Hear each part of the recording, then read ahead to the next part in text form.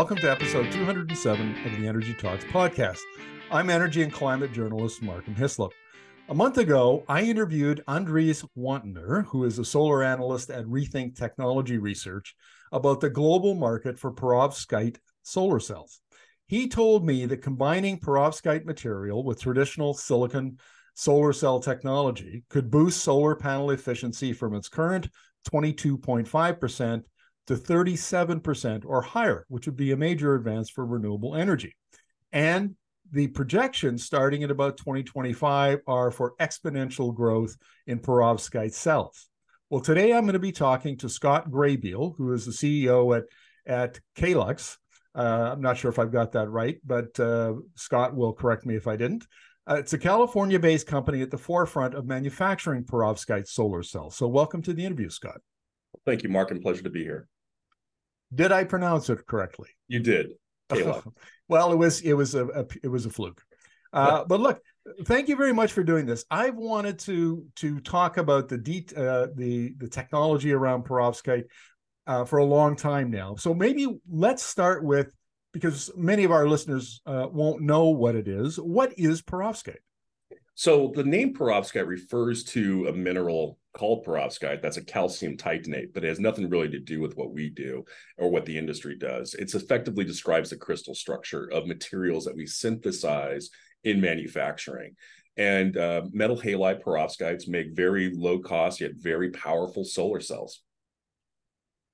And how powerful are we talking about? Like, was Andries correct? Those kind of efficiencies achievable? Yeah, absolutely. In fact, Andries, I would say, is probably one of the leading thinkers in terms of research on the perovskite industry. And so he keeps a very close tabs on what's happening. And what he's referring to, if you look at the gap in champion cells between the best in case crystalline silicon and best perovskite, and there's theoretical efficiencies that are higher for perovskites than for crystalline silicon. How high would the theoretical efficiencies go? Around what he's saying. You know, he talked about in the very high 30s, that he is correct. When we think about our products, for example, we're targeting clearly a 30% efficient module, and that's in a tandem configuration. So silicon as well as perovskites. And so we're going to see significant increases in efficiency on crystalline silicon architectures by leveraging this amazing nanomaterial. How do you add it? How do you add perovskite to traditional solar cells? So our approach is what we call 4-terminal. You can divide the market into 2-terminal and 4-terminal very grossly. A 4-terminal device is what we produce. And so we consign glass from solar module manufacturers and deposit a less than 1 micron thick layer of a proprietary material stack using deposition techniques that we've developed onto the glass. That glass is then provided to the module manufacturer that integrates it into their module. And so they're connected electrically in parallel. You can think about it as having 2 sets of solar cells now operating independently, but combining that energy coming out of the module to boost the efficiency. Where is this technology headed? Are we going to see perovskite eventually replace silicon? I think that's a near certainty. The question is when. Our approach has been to get perovskites commercialized and ramped at a scale, leveraging this 4-terminal approach. But longer term, it doesn't take much to squint, and you can see it from here, where perovskites do replace silicon as the, let's call it the absorber of choice for modules. And that really unlocks a lot of potential and a lot of flexibility in the supply chain, because the materials that we're talking about are not rare earths. They're readily available. It's a function of setting up the manufacturing capacity, developing a local supply chain, and being able to produce solar very cost effectively. I want to get into that in some detail, but first I want to go back to something you said about the perovskite, which is that it's not a mineral that you're using. It's a synthetic, like a nanotube that you manufactured. Is that the case? That's correct. And so what are the material inputs into that? Generally, you're going to see some type of metal, and the metal is this crystal structure for perovskites called ABX3. That's the basic fundamental formula where you have cations, metals, and halogens.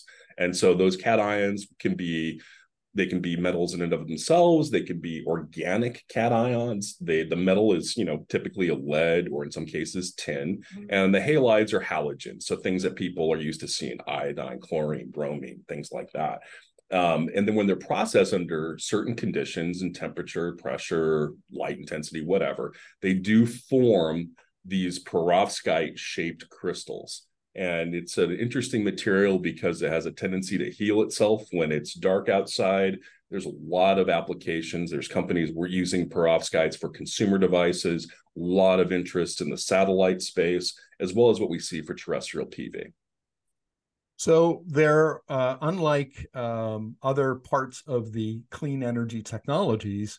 It sounds like there are no material constraints to the expansion of a perovskite solar cell industry. That is correct. Wasn't that interesting? And are they easily recyclable? Well, I think that, yes, they can be. And there is a lot of work that's happening regarding the recyclability of these materials. And so, fundamentally, you get down to this base constituents. The question is going to be economics. Is it economically viable? And I think the answer is yes. It's not a problem that we're directly researching, but we are working with companies that are involved in PV module recycling, because we do see that there is a need for a cradle to cradle strategy. How do we go through that cycle of the lifetime of the product, trace it all the way through, and then reuse as much material as we can for the next round of modules that we want to make? Now, one of the issues that's come up, and this is, in Alberta, they actually put a 7-month moratorium on wind and solar development. And one of the issues that came up was, okay, so what are we going to do? But how are these solar farms going to be recycled? And one of the responses to that was, well, who said, at some point you're going to have to tear it all apart and recycle it? I mean, we can, the technology is going to improve. So if these are 25 or 30-year panels, at some point, if they have to be replaced, we'll put in new, more efficient ones. Mm. And so the infrastructure can sit there. Who knows how long the infrastructure could last? It could be decades and decades and decades, and we'll just keep swapping out better and better panels over time. That's exactly right. That's what we call repowering. And we have lots of conversations with developers about repowering and how perovskites could potentially fit into that. Eventually, we may get to the point that we have a material stack that we can put on top of the module. It's not something we're currently driving a lot of dollars towards as we're researching, but you can see it as part of the roadmap. Is there a way to repower even with in situ PV modules? But to your point, that's a lot of infrastructure that's there, and the cost to go and repower an array would be much less than building out a new one. And I think in parallel to that, we see a lot of advancements in energy storage. There's a lot of intensity in the market around sodium ion storage, as an example. And so as those costs begin to come down, this becomes a much more dispatchable, as we would call it, renewable energy resource. Yeah, we've done some interviews with manufacturers or developers. A lot of them are startups of different battery chemistries. Mm-hmm. And zinc ion seems to have a lot of potential for stationary storage. And you mentioned sodium ion. There's iron ion. This is one of the things that fossil fuel advocates don't get, is the amount of innovation that's going on in the battery space is absolutely staggering. I mean, it is.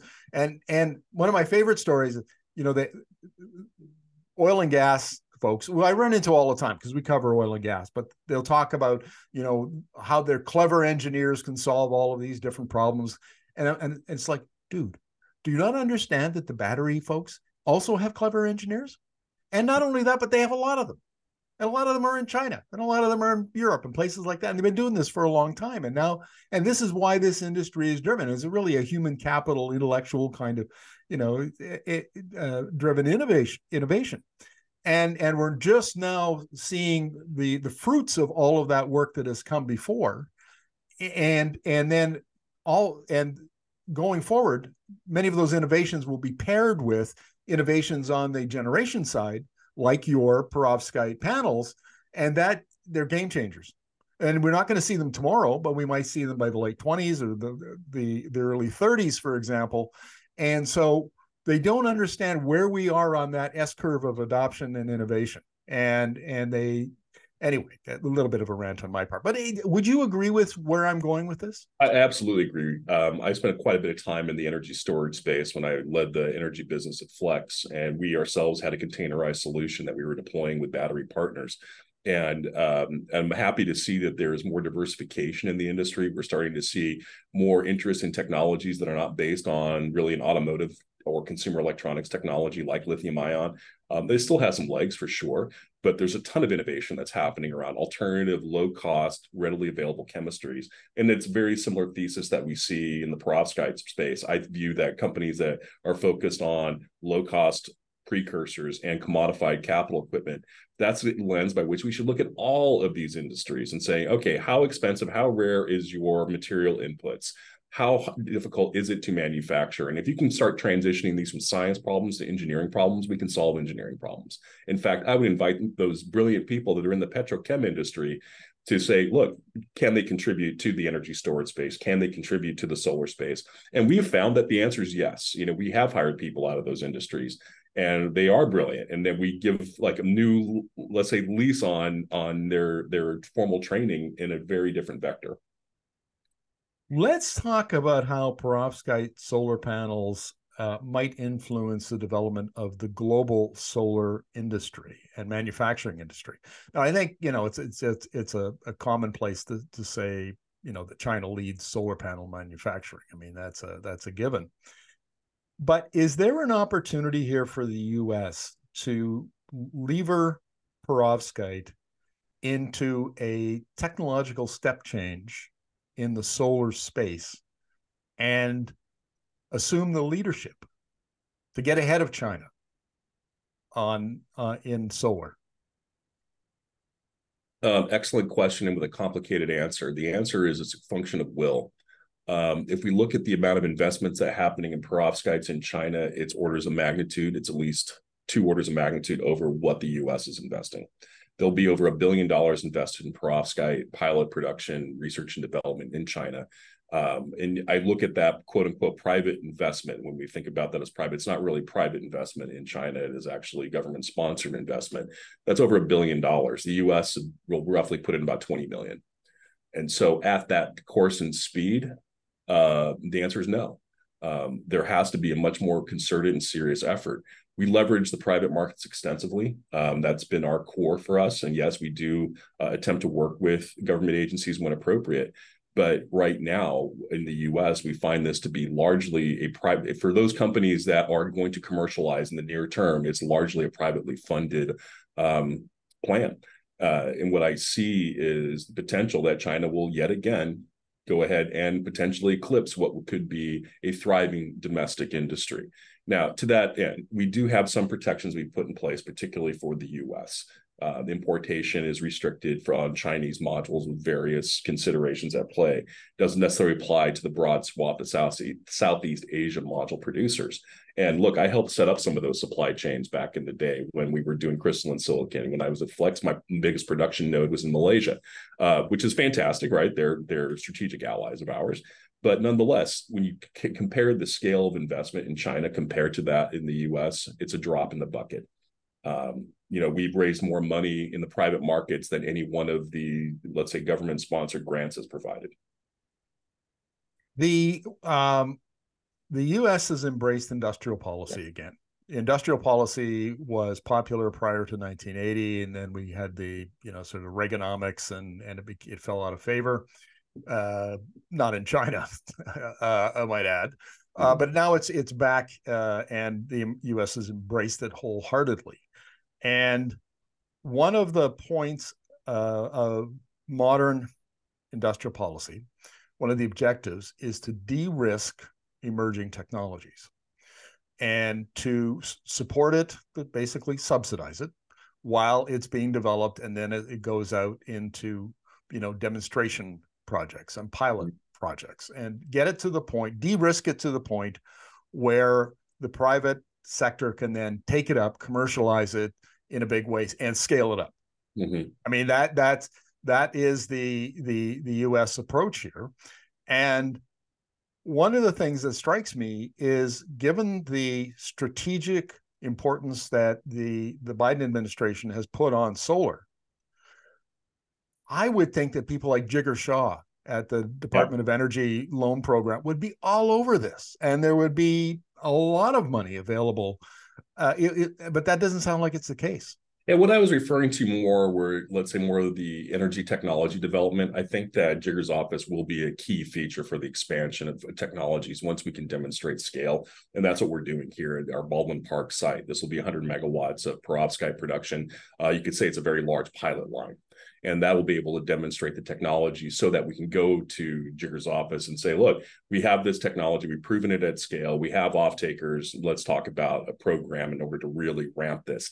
And that is exactly what it's there for. It's to really drive that scale, to de-risk it from a debt standpoint, because any expansion should not be done with complete equity. It should be a mix of both debt as well as equity. And I think it's a beautiful program for exactly what you talked about. What I also would layer on top of it is that IRA has been phenomenal in terms of creating that downstream incentive for companies. And so the manufacturing production tax credit is core to our expansion plans here in the United States. 4 cents a watt is very meaningful for perovskite cell manufacturers. And so that is a downstream incentive that encourages the entire value chain. And that encouragement does trickle down to our partners as well, as we can give much more coherent forecasts to supply chain partners that they can literally go to the bank with because we have offtake at the other side. My comment was more around some of the development work that we see. I think that the pace of that development work and the expectation of companies providing that development work is not at the same level as what we see in China. We know the Chinese roadmap, and we see that they are ahead currently today. Now, our company, I think, is well positioned in the context of that roadmap, but we judge ourselves against that roadmap, not against what we see as emerging as the quote unquote US roadmap. What is the China roadmap? I don't have it in front of me right now, but I can say this is that it's a much larger sizes and much higher efficiencies than what we're currently forecasting in the US. Is there an American roadmap? No. And not to my knowledge, and not one that I've seen that actually makes sense. Is that an advantage or a disadvantage in this context?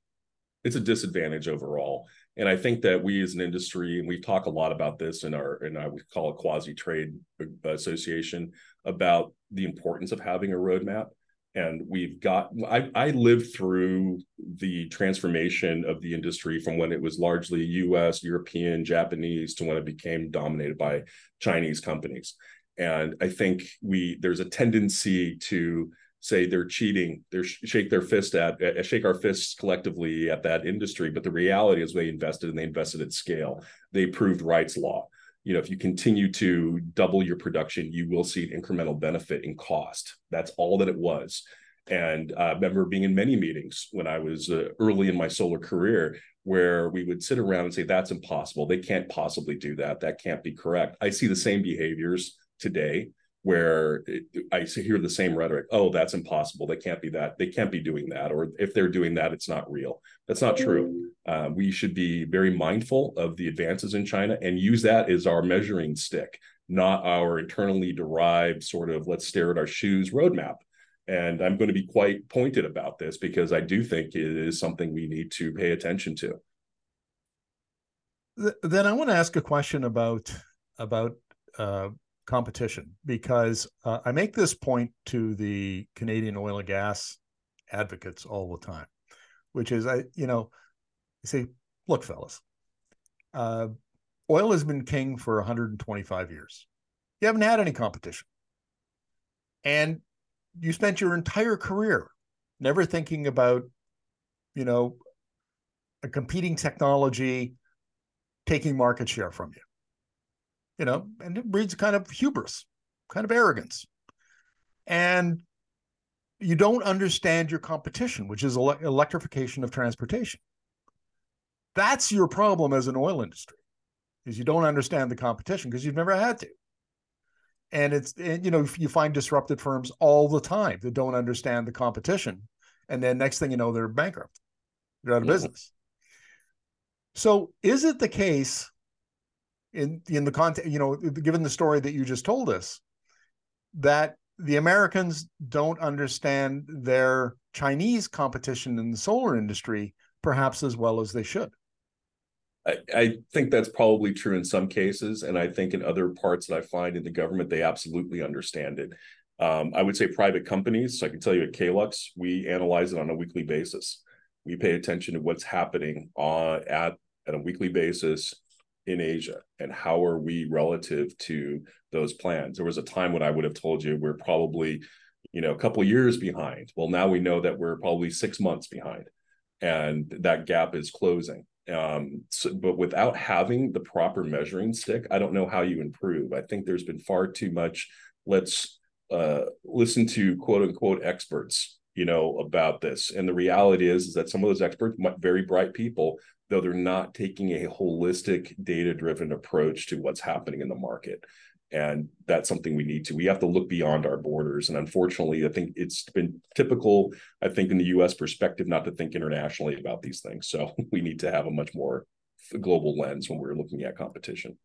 Yeah, that's the point I make to the oil guys all the time. It is, Alberta in particular tends to be very inward looking. Yes. And when it does look outside, it looks at Houston. Yeah, right. Which is just a bigger version of Calgary. As opposed to Saudi Arabia or the UAE. Yeah. So, okay, if there needs to be a roadmap and there needs to be leadership here, where should it come from? I do think it should come from industry. And as an example, we are founding members of one of the Asian, I won't say which one, but one of the Asian perovskite industry associations. They were very much ahead of it in terms of, okay, here are the universal challenges we're all going to have. It's going to be around inspection. It's going to be around supply chain. How do we rally everybody and say, okay, now we have to go and publish a roadmap? The reason why the roadmap is so important is that it does give you that communication tool to industry, but it's got to be a roadmap in a global context. And look, and we also have a role as a private company to go and help establish what I think would be a much more viable industrial organization that is partnering more effectively with other parties to say, look, this is what we need as a group. There's, I would say, a limited version of that today. It really needs to take on a different, I think, urgency in order for us to really collectively compete and win in this space. Okay, so the industry needs it needs a roadmap or a better roadmap. There's a lot of work going on in the US and with companies like yours, and you're getting, if you're talking now about a pilot project and proving that you can scale it before you go to Jiggershaw's loan program. So you're getting close. Yes. You're getting close. What about where I'm going with this question is, you mentioned the IRA. And for anybody who doesn't know who's listening, that's the Inflation Reduction Act. And it was initially valued at $369 billion over roughly a decade. But now we're learning that some of these the tax incentives could mean it could be $500 billion. It could be even more than that. Then there's the CHIPS Act, which is $280 billion, which may have some relevance here. Then there's the Infrastructure Act, which I forget how many billions of dollars that is. Altogether, it's well over a trillion bucks. So does the U.S.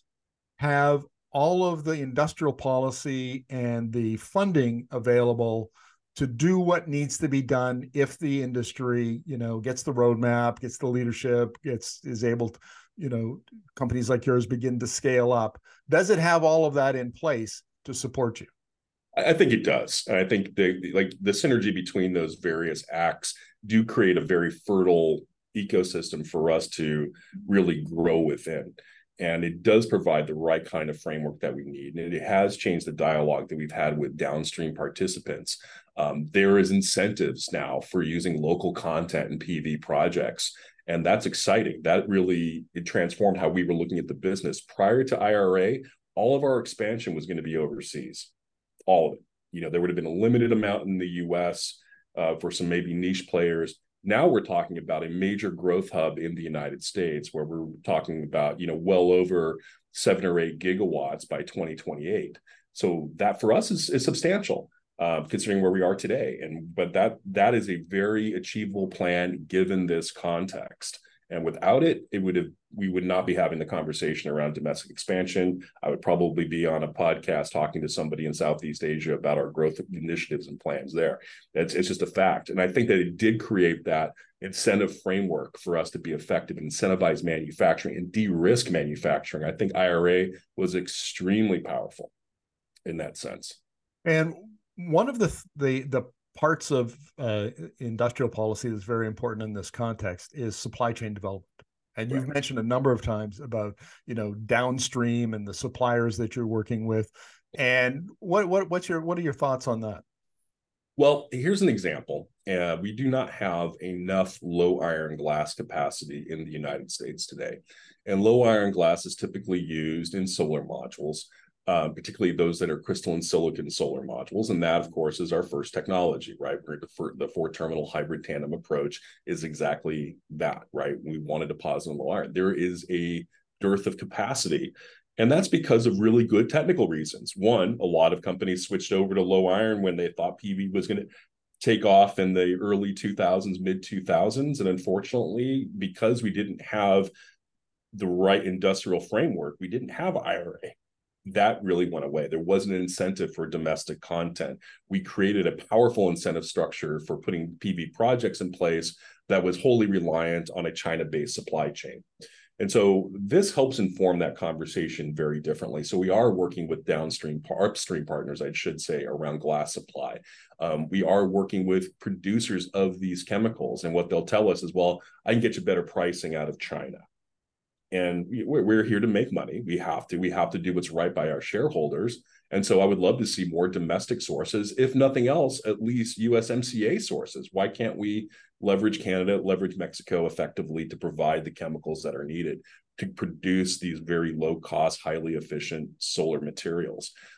So I kind of look at it in the context of a North America supply chain, but we do have to have another pillar of this in place. And frankly, that's the educational infrastructure. And we could probably spend another hour just talking about the gaps we see in education.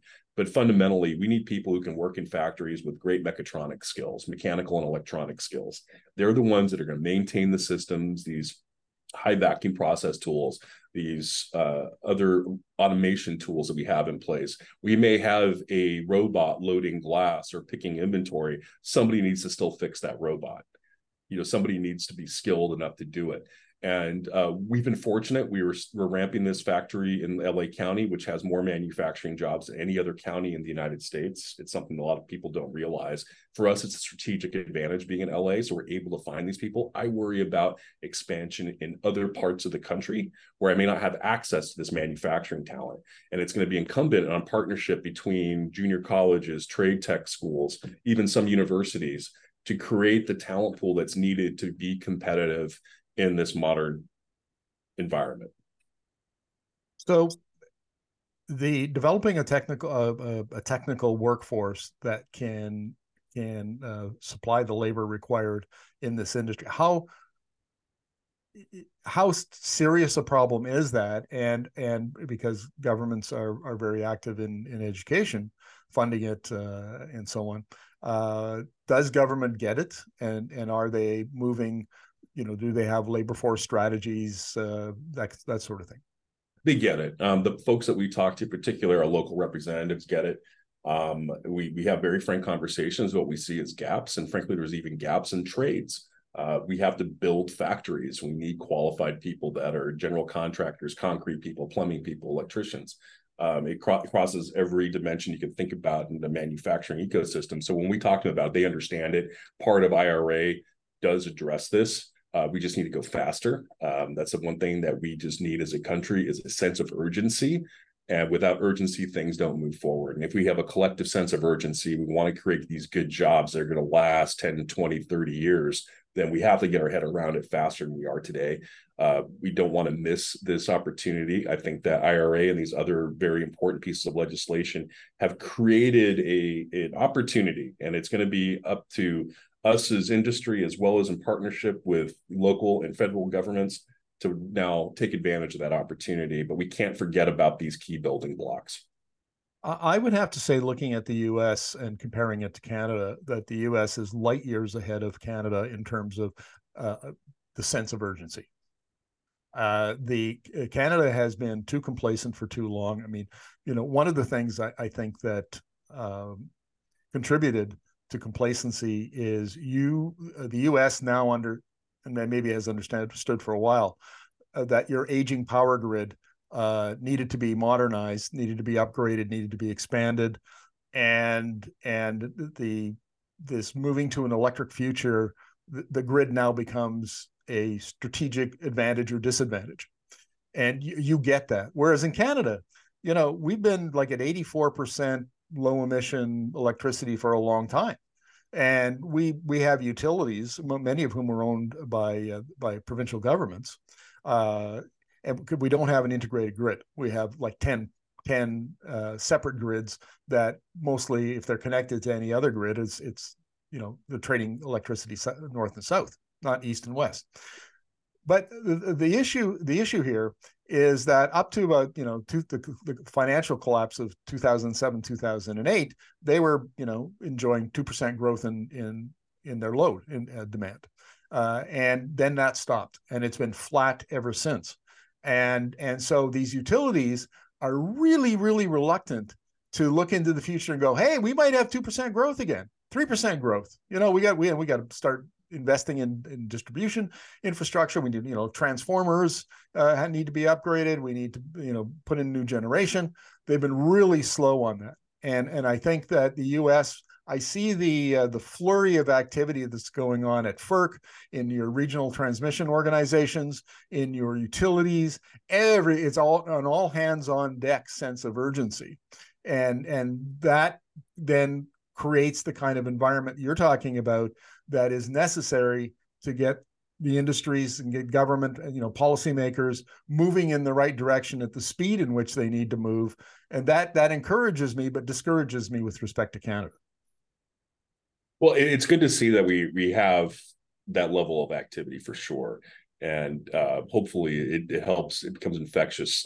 But the US was in a terrible place. They had the worst performing electric grid of all the OECD countries. I don't know how we rack and stack today, but this was a study that I read a few years ago, and just looked at the frequency and the duration of power outages, and it was abysmal. Thomas Edison would be able to understand how our electric grid works today. Whereas Alexander Graham Bell and talked about telecommunications, he said, what are you talking about? Wireless? I don't get it. So, we have to have that perspective now of let's leverage this fantastic communications technology we've created that supports, our collective understanding of society. Now let's apply it to the electric grid, and let's do so courageously with the understanding this is going to take investment. Agreed. Well, on that note, Scott, this has been a fascinating discussion, and you've given us a lot of insights, not into not just perovskite solar cells and the solar industry, but also the broader context of the electrification of the economy, competition with China, development of supply chains, and so on. So thank you very much for that. Well, thank you very much. It was a pleasure to be here.